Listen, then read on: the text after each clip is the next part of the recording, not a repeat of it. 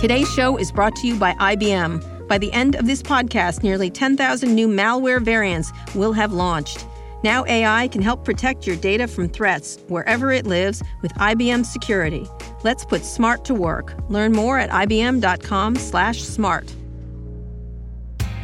Today's show is brought to you by HBO. HBO's Silicon Valley is as timely as ever as Pied Piper founder Richard Hendricks pivots to build a decentralized internet free of ads and data tracking. But as the saying goes, new internet, new problems. Watch new episodes of Silicon Valley Sundays at 10 p.m. on HBO. I watch it every week. Hi, I'm Kara Swisher, executive editor of Recode. You may know me as a lover of the great outdoors, or at least it looks great on Instagram, but in my spare time, I talk tech, and you're listening to Recode Decode from the Vox Media Podcast Network. Today, we're going to play an interview I conducted at TechFest Northwest last month in Portland, Oregon. I talked to Patagonia CEO Rose Marcario, who has been a vocal critic of President Trump, and his Secretary of the Interior, Ryan Zinke. She was previously the CFO of the tech pioneer, General Magic, and spent 15 years working in private equity. Let's take a listen. Hi, everybody. Hey, Portland. Hey, Portland. This is an unusual venue, I have to say. I feel I'm like just so you be clear, I'm the only lesbian who doesn't like sports. So, do you like sports? No. All right. Okay. So that makes two of us, Kara. That's what passes for a unicorn. That's what passes for a unicorn in the West Coast.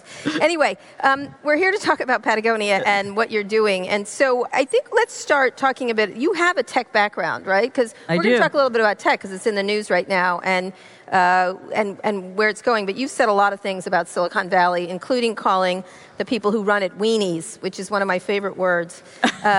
So let's talk a little bit about your background in tech. You were a tech executive before you ran Patagonia. I was. I worked in semiconductor manufacturing, and then I became the CFO of General Magic. Mm-hmm. And then I worked in private equity. So General Magic was one of the original, the company that really was before the iPhone. It was the company that the people that went on and made the iPod and all kinds of different things. Yeah.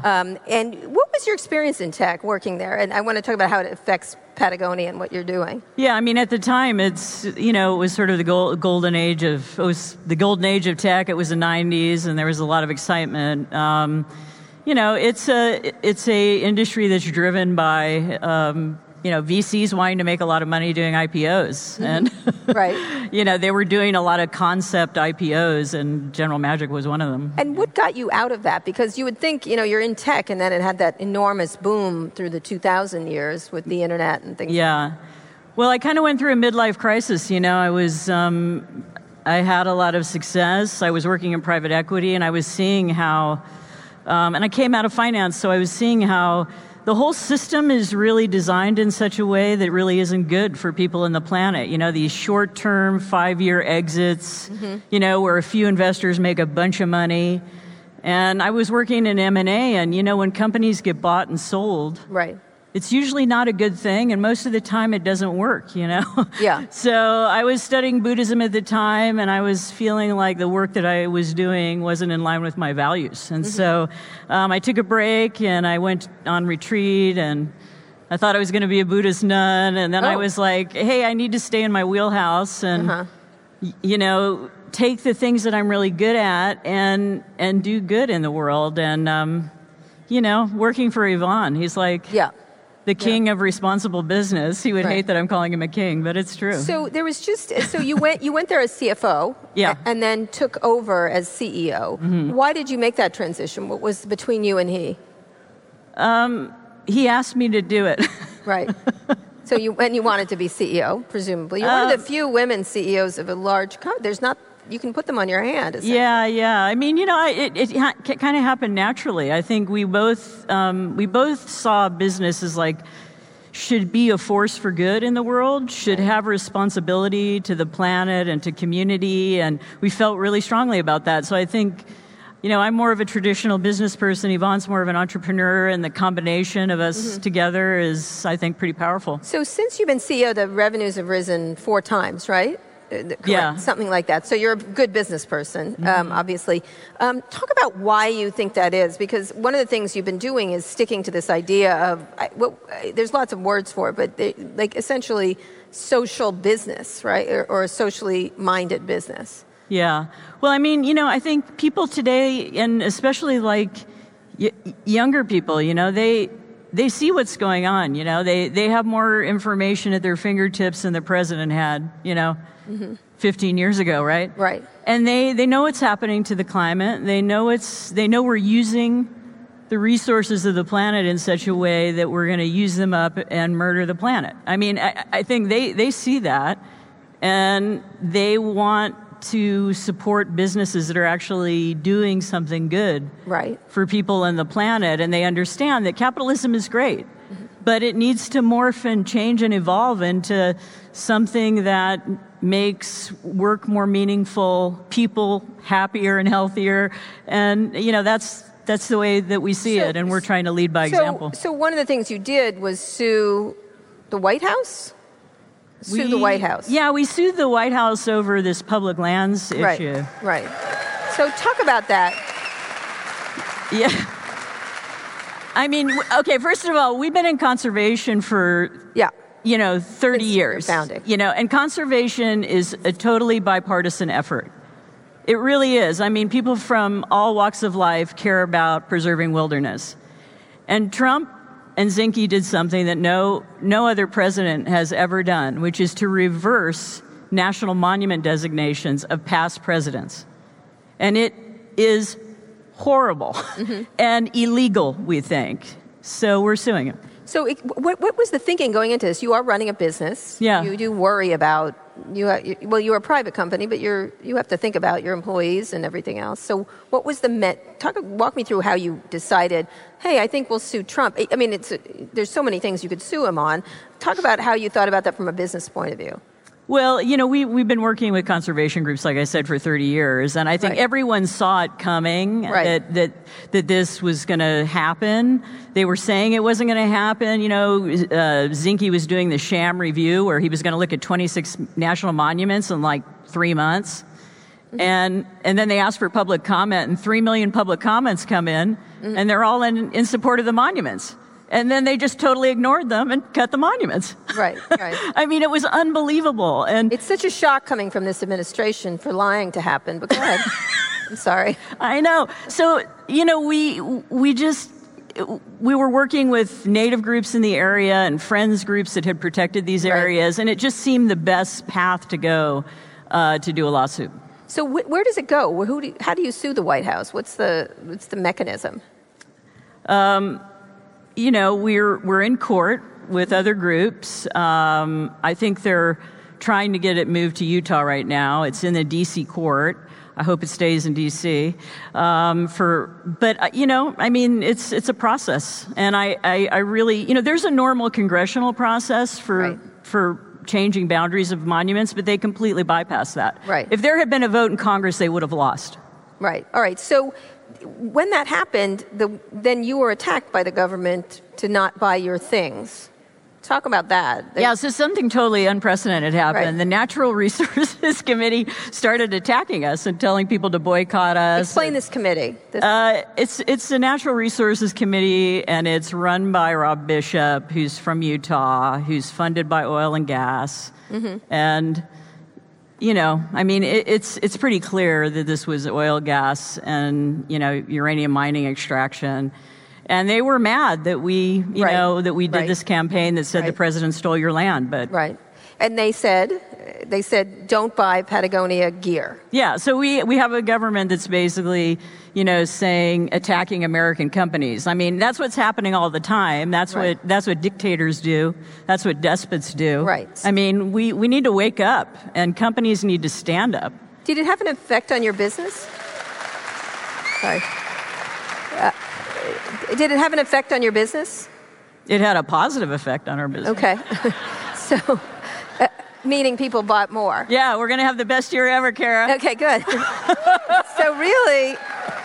So really, you should say thank you, Donald Trump, for that. Yeah, no, I'm not going to say that. But. Okay, all right. So it's similar to what he's doing to Amazon right now. Yeah, correct? he's attacking American companies that don't agree with him. I think it's despicable. Business needs to stand up. They can't be quiet. This is what makes me mad about the tech companies right now. Right. All right. We'll talk about that because that's where I come from. Yeah. So explain your weenie concept. Okay. Yeah. So, look, these guys, what's Zuckerberg worth? 60 billion? What's Larry Page worth? 100 billion? I don't know. Like, we're talking about billions of dollars. Yeah.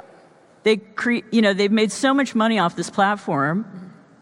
I don't know. I have family in the military that fight for this country, and it's our democracy that's at stake. And we got attacked, on their platforms, and they haven't done anything about it. Mm-hmm. They won't step up and explain the problem. Mm-hmm.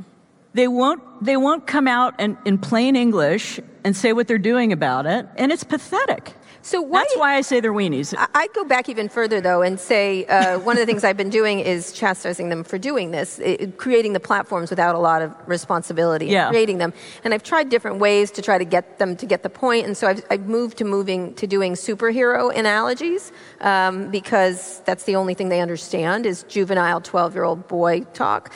And so one of the things I say is with great power comes great responsibility, right? The idea, which they're like, oh, Spider-Man. I'm like, actually, it's Voltaire, but I'm not going to go there with you. I'm going to just stick with Spider-Man. Yeah. We'll stick with the Spider-Man movie. And the part of having great responsibility seems lost. Yeah. Why do you imagine that is? I mean, you run a company. What do you think happens there? Because they have so much, it's so important to the economy, for one. Yeah. It's our one big area of innovation, one of our biggest areas of innovation. It's run by 3 or 4 powerful companies. Right. Yeah, I mean, you look at Twitter, I don't think it's just a Facebook problem, it's a Twitter problem, it's a Google problem, it's anyone who's selling ads and has a platform that people use. Mm-hmm. And, there was this very pointed effort to divide our country and with propaganda from a foreign country, mm-hmm. And we're seeing the effects of that all over the country now, right? Right. And, you can't call Facebook a community and then say, I'm the leader of this company, but I have no responsibility to what happens in the community. Mm-hmm. Like, we think of our customers as our community. And if something's going wrong or if there's an issue, we're all over that because that's important to our brand. And it's also important to our relationship with our customers. Well, what's interesting is I did an interview with Mark last week, and he said essentially that I have built this community, and he kept saying the word community quite a bit. And he said, but I don't want to sit in my office in California and make decisions about the community. And I kept saying, but you built it. And he goes, that aside, I would like to say that I don't want responsibility. I don't want to make value judgments. I think it's probably because they don't want to make value judgments because value judgments are hard, and it makes you make choices. When your values that you have to stick to requires you to piss people off. It requires whatever it is, you have to argue about them. Right. Let's talk about that idea of value. Why does that not occur? I mean, Patagonia has been started like this, and a lot of companies talk about this issue. How does it not?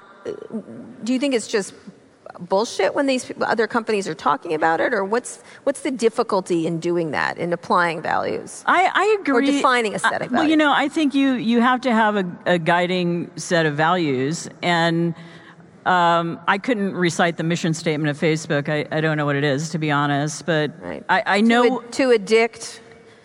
No, it's in Russian. You can't read it. Sorry. Sorry. I don't know. Come on. I mean, I get that. I get that you don't want to, culturally influence, how the platform's being used. But, we're really careful. Like, if we go into distribution in a particular country, we make sure we kind of have that stuff figured out before we do that. We don't just go, okay, it's a free-for-all, Right. And that's kind of what I feel has happened with Twitter and Facebook. It's like, well, it's a free-for-all, and now it's so complicated, we can't, And I just think there's been a real vacuum of leadership. I haven't seen Jack Dorsey from Twitter step up and talk about what's going on. I mean, my American Express card knows the second someone's stolen my ID. They can't figure out who is not a legitimate user. Mm-hmm. That seems to me they have a lot of smart people over there. They should be able to figure that out. Mm-hmm. And they've said nothing about it. I don't know what they've done. Whatever they're doing behind the scenes, and they're not leading and talking about it. Right. So if you were running one of these companies, then I want to get into some of the other stuff you guys are doing. What would you do? What would be the first thing you do? I asked this of Tim Cook. There's a show on tonight on MSNBC. I saw that, yeah. And he said, I wouldn't be there in the first place. I wouldn't have gotten myself in this situation, which was a great burn on Mark, which everyone's writing about. We talked about education and immigration and all kinds of important issues. Everyone focused in on the cat fight in Silicon Valley. But I asked him this, what would you do if you were Mark Zuckerberg or Jack Dorsey / Google, YouTube? Well, if I was Mark, I wouldn't have come out and said this is all crazy like the day after the election, and then not come out for months. And I think he released like a hostage video of himself like 3 months later. Yes, yeah. And it was you should go watch the video because he has a light like that you buy at IKEA, essentially, that was sort of shining on him. And I actually texted him, I'm like, buy him a light, like buy him lighting. I think you have money. Yeah, I don't know. I mean, I think I would not be afraid to shut down things that I felt were out of control. Okay. Even if it was going to cost us money or ad revenue or whatever, I would clamp down if we didn't have control over something or we felt like something was way out of our control. And I think the community and your customers would have understood that. Right? After this huge thing happens, our country gets attacked. Right. I think the customers would have been like, okay, that makes me feel like you've got it. You're doing something about it, or you don't have it all figured out. Right, so shut it down. I would have shut down the things that I felt like were, same thing with Twitter, So, and I think it's a cultural thing, I think that, and I would have communicated with a lot more transparency about what was known and what was not known right after the election. I would have gone up to the Hill and talked about, and honestly, Kara, that community of rich, smart, most of them are guys, should have come together and said, this is what we're going to do about this problem, because we're all facing it. Right. And we need to fix it because our democracy's at stake. Right. We're going to take a quick break now for a word from our sponsors. We'll be back in a minute with Rose Marcario, the CEO of Patagonia. Today's show is brought to you by HBO, and today in the red chair is Russ Hanneman. He's one of Silicon Valley's most notorious investors, and he's recently emerged as an aggressive player in the cryptocurrency market. Welcome to the podcast, Russ. Thank you, Kara, and you're welcome, by the way. For what exactly? What do you mean, for what? I basically invented the podcast. For what? You invented the podcast? I put radio on the internet. That sounds like a fucking podcast to me. Not that I'm making shit off it. That actually brings me to my first question. The standard internet funding and sales models have served you pretty well over the years, but now you're jumping feet first into ICOs. Why? Kara, this town is filled with assholes getting rich off crypto by doing jack. The Winklevoss twins put in some loose change 5 years ago. Now they're Bitcoin billionaires. So yeah, I'll buy a ticket for that fucking ride. You don't feel like you've already missed getting in on the ground floor? If I could change the past, I wouldn't have a kid at home right now snorting up my ADHD meds. I can only focus on the future. HODL, bitches. So I'm hearing you already have taken 36 companies to ICO. How have you fared so far? Well, I'll be honest, Kara. It's been down, it's been up. It's been mostly down. 35 of them have, fucking tanked. 35 out of 36. What happened? I mean, this is the game, all right? First, it's the SEC. Then it's one of your founders running away with your cash. Then it's a bunch of fucking hackers deciding that instead of edging in their basements that afternoon, they're going to come after your blockchain. Then one of your CEOs dies like a pussy. Anyway, listen, I'd rather focus on my successes. My success. One of them worked. And what was your ROI on the one that worked? Radio on internet? No, return on investment. Return on investment. Yeah, I know. It's 300M, all right? That's million. And it's on some thumb drive in the middle of a landfill. My boys are on it, though. You ever lose a drive with a ton of crypto on it?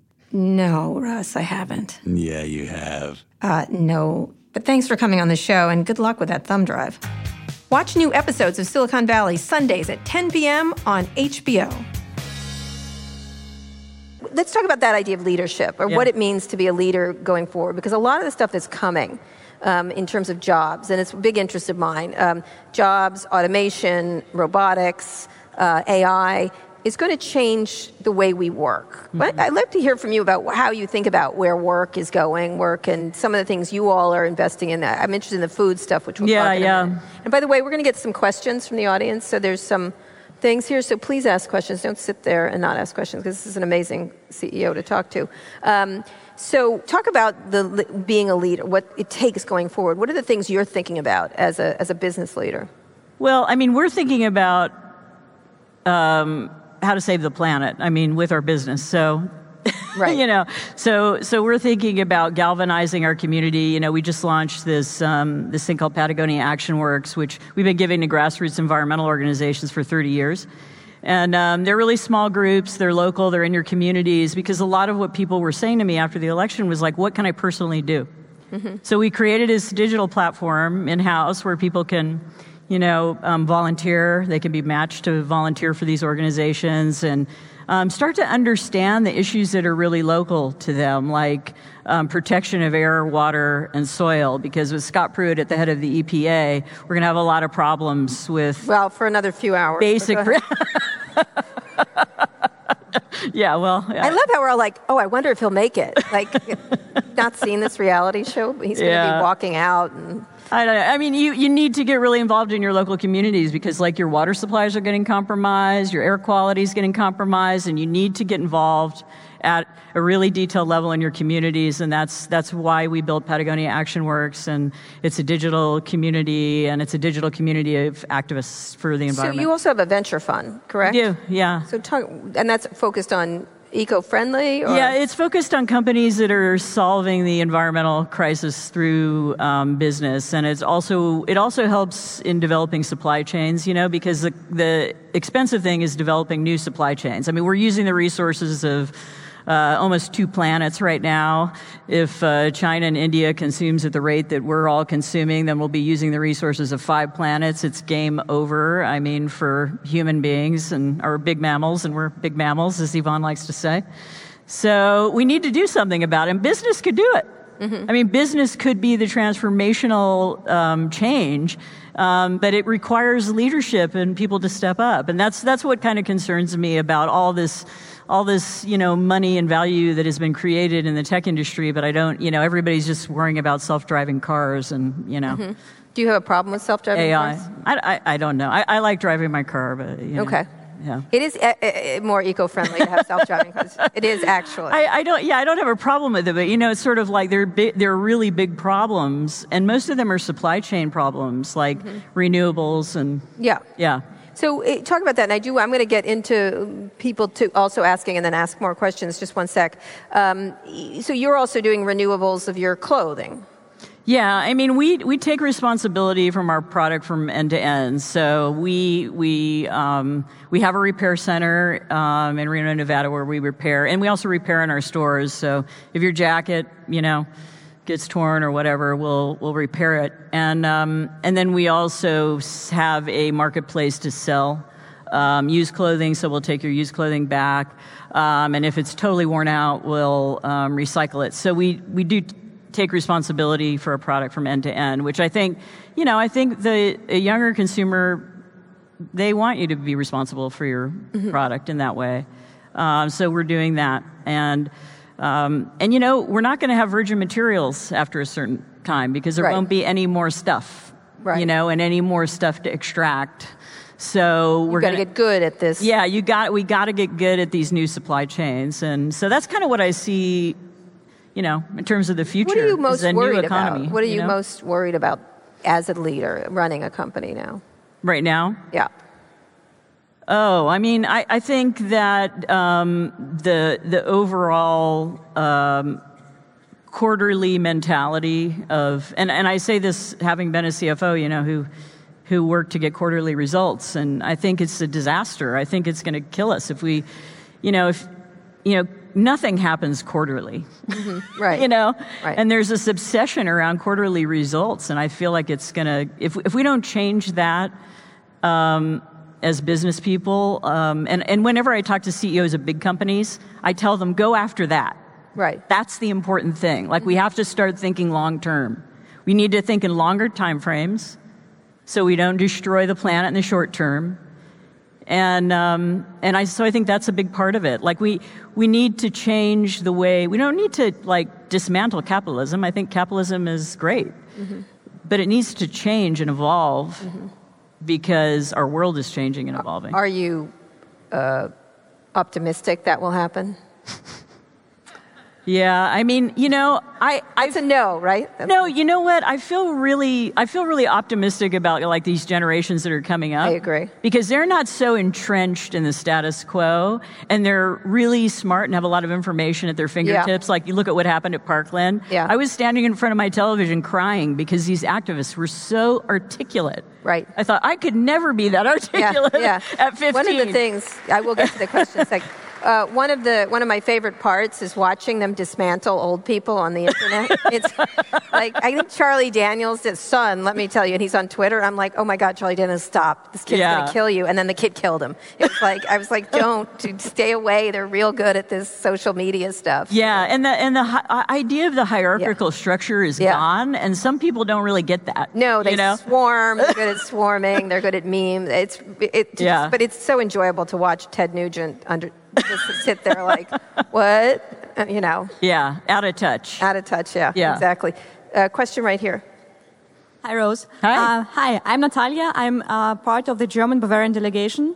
And we organized the first European Fit Tech Summit in Munich in July, where maybe this might be a good platform for you to spread your ideas. And so my actual question is, you are one of the leaders who acknowledge the importance of mindfulness and meditation and Buddhist practices. So how do you think can mindfulness change the leadership practices worldwide? What should we do about that?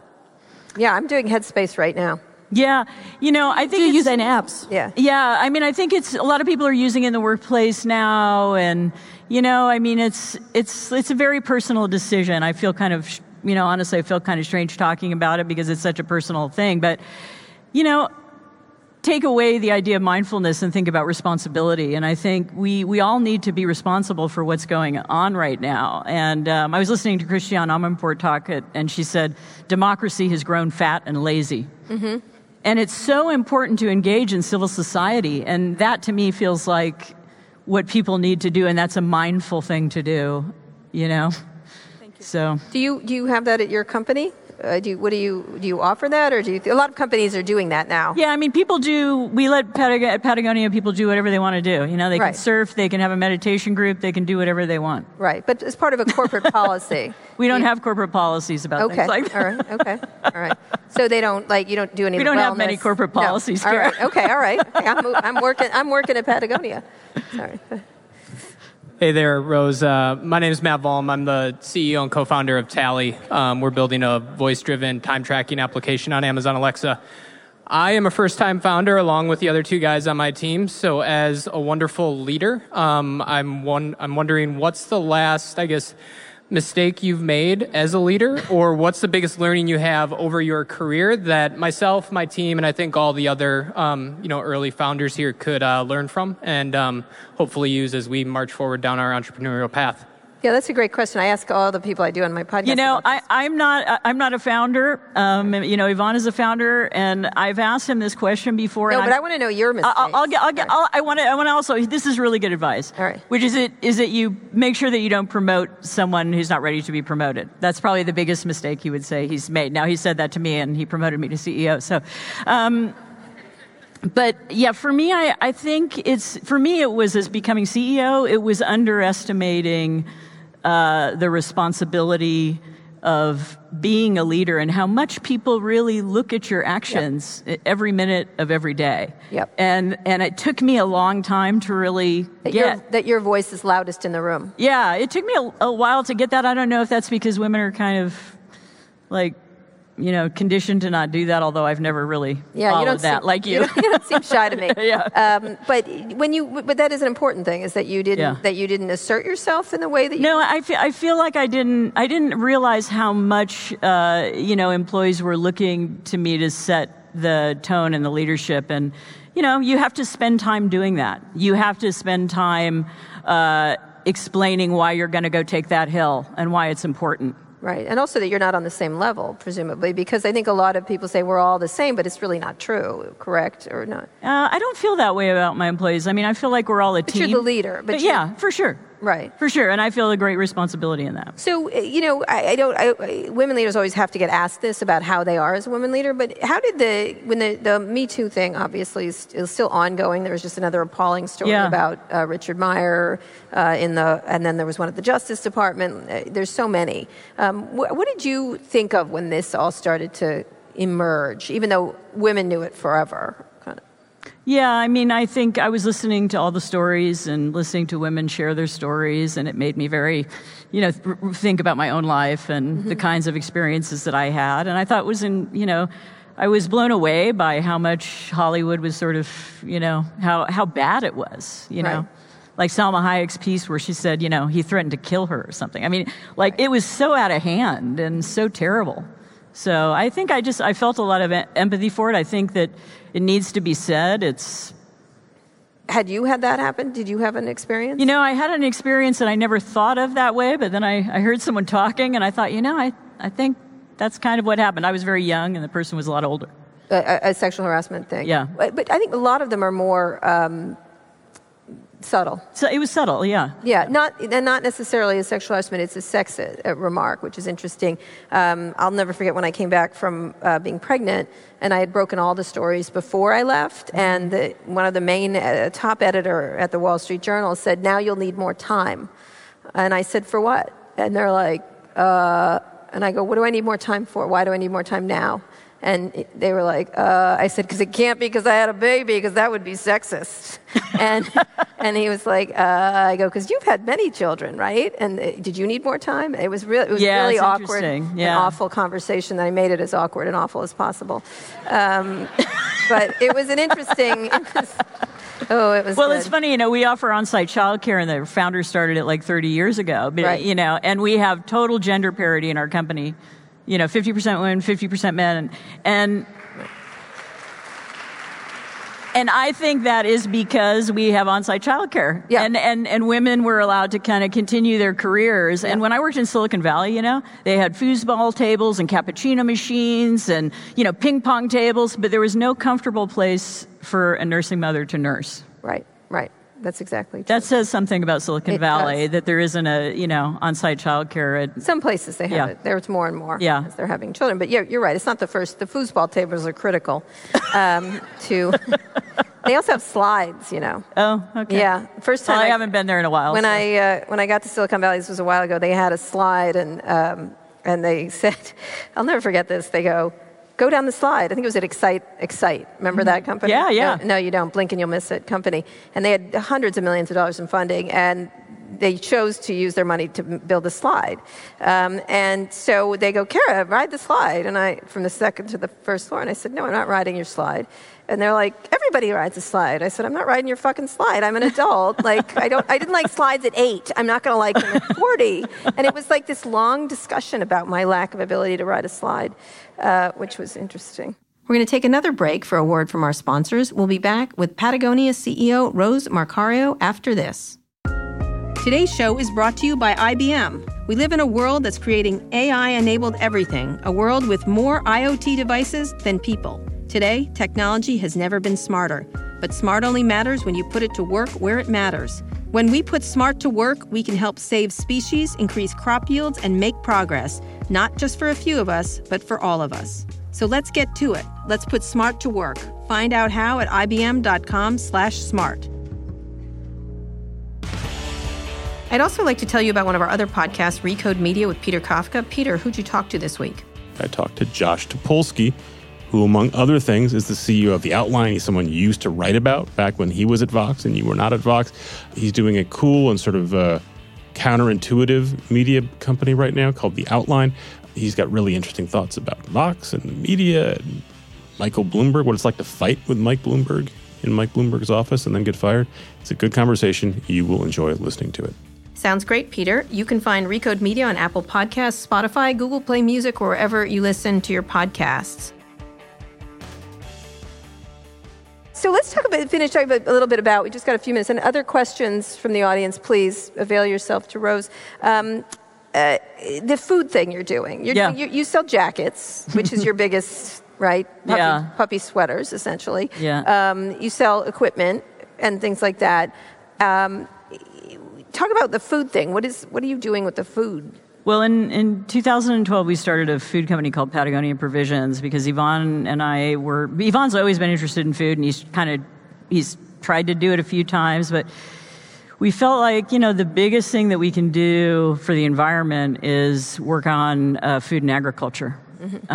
Because, the reality is industrialized agriculture has created an incredible amount of damage, especially in the U.S. because it's mostly chemical agriculture. And organic agriculture is sort of being co-opted by people who don't care to keep the standards high. So we're kind of in there to agitate and educate and keep innovating in that space and build supply chains. And it might be the best hope also for climate change and sequestration of carbon. So if we transformed in everything to organic, regenerative agricultural practices and got away from chemical and industrial practices, we could basically sequester, according to Rodale Institute, like 100% of our CO2 emissions, So it's pretty exciting, the scary part is that, 3 chemical companies own 75% of all the seed and all the pesticides. So we're kind of, people feel held hostage by them, and we're going to try and create capital, create, a certification, and create a business environment where the good players can thrive. So you're selling the food in order to create the business. And we're working on creating certifications that can, help farmers kind of evolve their practices and things like that. But the things you're selling are mostly for camping, correct? Or what? They're mostly shelf-stable stuff right now, and now we're kind of rolling out more products. Yeah. So what do you imagine? Do you want to be a grocery store, or? I don't know what the right distribution model is, because we probably wouldn't have big format grocery stores, but we're what we really want to do is kind of bring the organic industry together to help solve some of these problems. Because right now it's the big chemical companies that have the biggest voice, in Washington. Just like the big oil companies have the biggest voice on public lands and drilling. We're like the outdoor industry is like a huge industry, but we don't spend any money on lobbying, Right. And the oil industry spends like hundreds of millions of dollars a year. What's interesting is that I guess REI has more members than the NRA by far. Yeah. But doesn't do anything. No, our industry really came together on public lands. I mean, I had our biggest competitor, the North Face, sitting next to me, REI, and we were calling the governor of Utah together. I mean, I think that to me is leadership. It's what I wish we'd see more of from the tech world. Right. So I want to finish up talking about, I want to get back to that. When you think about where you guys sell in your stores, how many stores do you have? We have it depends on whether you include single brands, but say around the world, about 150. Is that going to be the way you're going to sell your goods going forward? We're selling a lot of online. I mean, online. Our fastest growing business is our online business. So talk about that, because you have Amazon. Sort of. Yeah. Well, we don't sell on Amazon.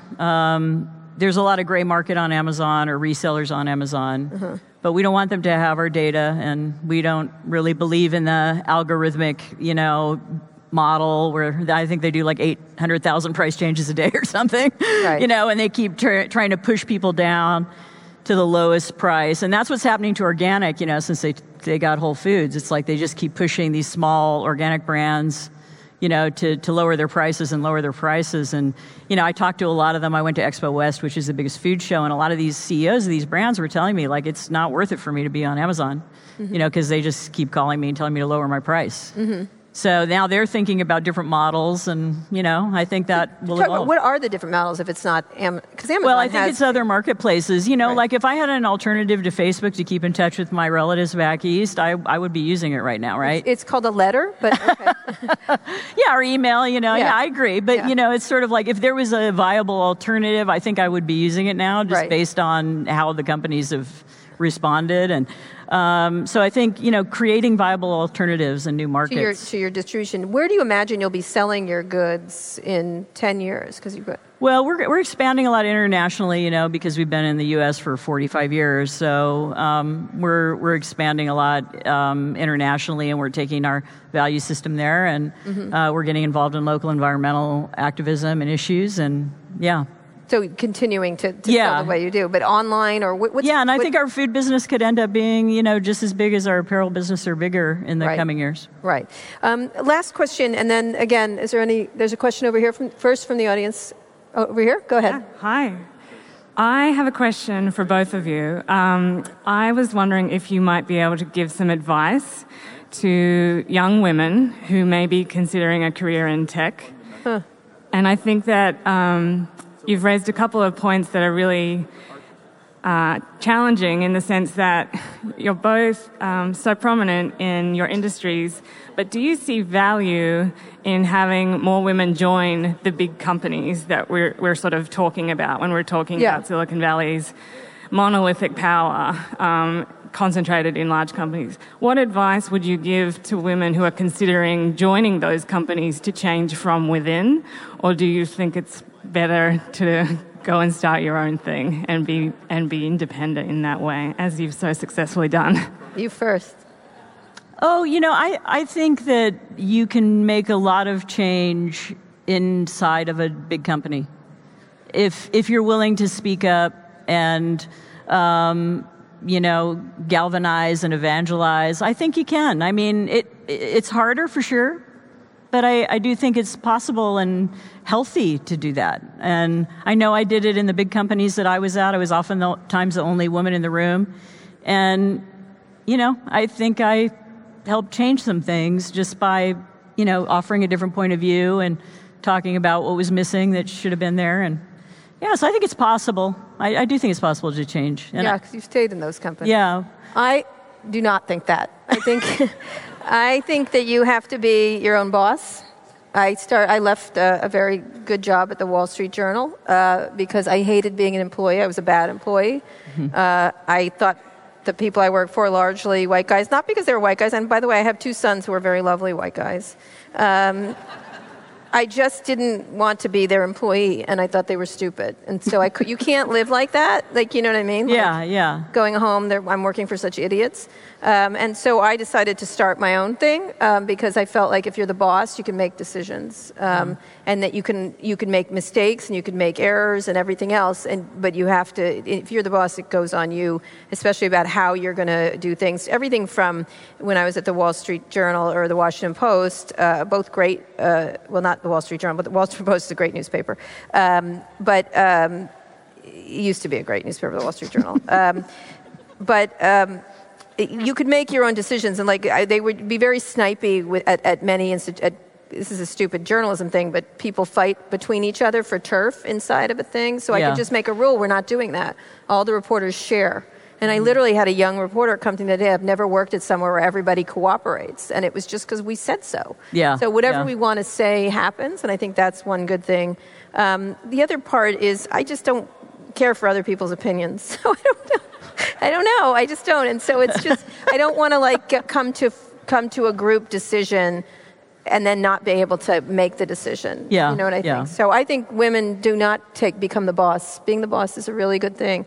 And that women do not as much. They just do not. It's simple as that. And so if you run things, you can do things. You can get things happen. I feel like that happens. I don't know. I'm just a bad employee. So if you're a bad employee, be a boss. Give me the boss of you. All right, we're going to finish up. We're almost done here, Rose. Talk about where you think, because as I said, one of the big things to me is all these big technological changes that are coming are massive, massive. When you think about how you're going to have an impact, do you think about running for public office? Do you think, what is the best way for people to have impact now besides being loud on Twitter? I think it's really, are you talking about just generally people? Generally. Yeah, I think that, we're already seeing a lot of people who wouldn't normally have been running for office and they're doing really well and, they're speaking the truth and they're being fearless and that's really inspiring to me to see that. I think we're seeing younger people get more engaged in civil society around voting. If young people just voted, we'd have, I think a much better world of people engaged in that way. Right. And what about, have you ever thought about running for office? Oh, I think I'd be a terrible politician. Why? Anybody can do it now, apparently. Again, the truth, but go ahead. I think I'm better at doing what I do. And what would you do if you weren't doing this? I'd probably be writing and, doing other things, yeah. Do you regret not becoming a Buddhist nun? Sometimes, yeah. What is that job? But now I don't. What is the job? Because I have a great girlfriend now. So. All right, okay, all right. Are Buddhist nuns not allowed to marry? Well, yeah, they're not. Oh, okay. I didn't know. I'm not up depending on the, I'm not up on my Buddhist nun information. I'm sorry. It's all right, Kara. That's okay. But you wouldn't do, would you do anything else? Like what's next after Patagonia? Yeah. God, what would you do if you weren't doing? Yeah, I don't know. Writing? Yeah, I think I'd be writing. I really have been very involved in the benefit corporation movement, and I would really like to see. What is that? That is. It's the idea that business has a responsibility to people and the planet, and it's a legal designation. A lot of companies are becoming B Corps. There's probably some in the room right now, and and it's really exciting. It's kind of a grassroots movement around what kind of the new capitalism and new economy can be, and I'm super excited about that because you need an alternative to the quarterly madness, and I like it. Okay, I think it's good. And then last thing, are you optimistic, pessimistic? How would you describe your mood right now? I feel really energized by I think there's so much good energy galvanized right now, activist energy. And activist energy changes the world. You just have to look at it historically and you can see that it's true. And some fights take a long time, I mean, Yvonne and Melinda, our founders have been fighting these environmental battles for 46 years. And, they win some, they lose some. It's just part of it. And you have to just keep going and you have to keep focused on it. And so, yeah, I'm optimistic that we have a lot more tools, technology tools, community tools now. We're not licking stamps and phone banking like we were, Yep. years ago. And I think, we're excited about this new ActionWorks platform because we're seeing tons of engagement. Lots of volunteer hours, people giving money to these organizations, and real engagement. So I'm excited about that. I think that can be really exciting in scale. And the right brands that do the right thing will win in the end, I think. Great. Rose. Thank you, Kara. Thank you. It was fun. Thank you. Thanks again to Rose Marcario for talking to me on stage and to the organizers of TechFest Northwest for hosting us. If you enjoyed this interview as much as I did, be sure to subscribe to the show. You can find more episodes of Recode Decode on Apple Podcasts, Spotify, Google Play Music, or wherever you listen to podcasts, or just visit recode.net/podcasts for more. And if you have a minute, please leave us a review on Apple Podcasts and tell other people about the show.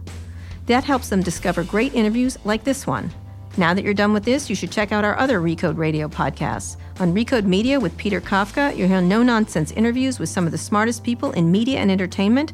I also host Too Embarrassed to Ask, where we answer all of your questions about consumer tech. And on Recode Replay, you can find audio from all of Recode's live events, including the Code Conference and Code Media. Thanks for listening to this episode of Recode Decode, and thanks to our editor, Joel Robbie, and our producer, Eric Johnson. I'll be back here on Saturday. Tune in then.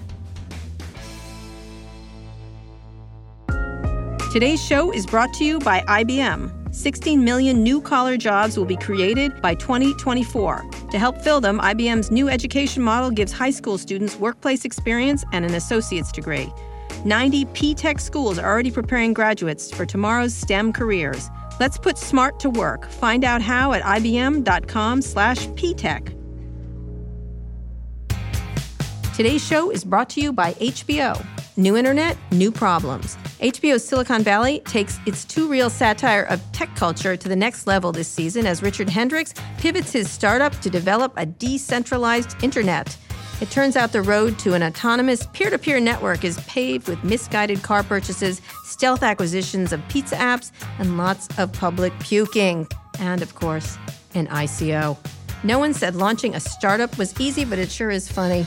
Get new episodes of Silicon Valley Sundays at 10 p.m. on HBO.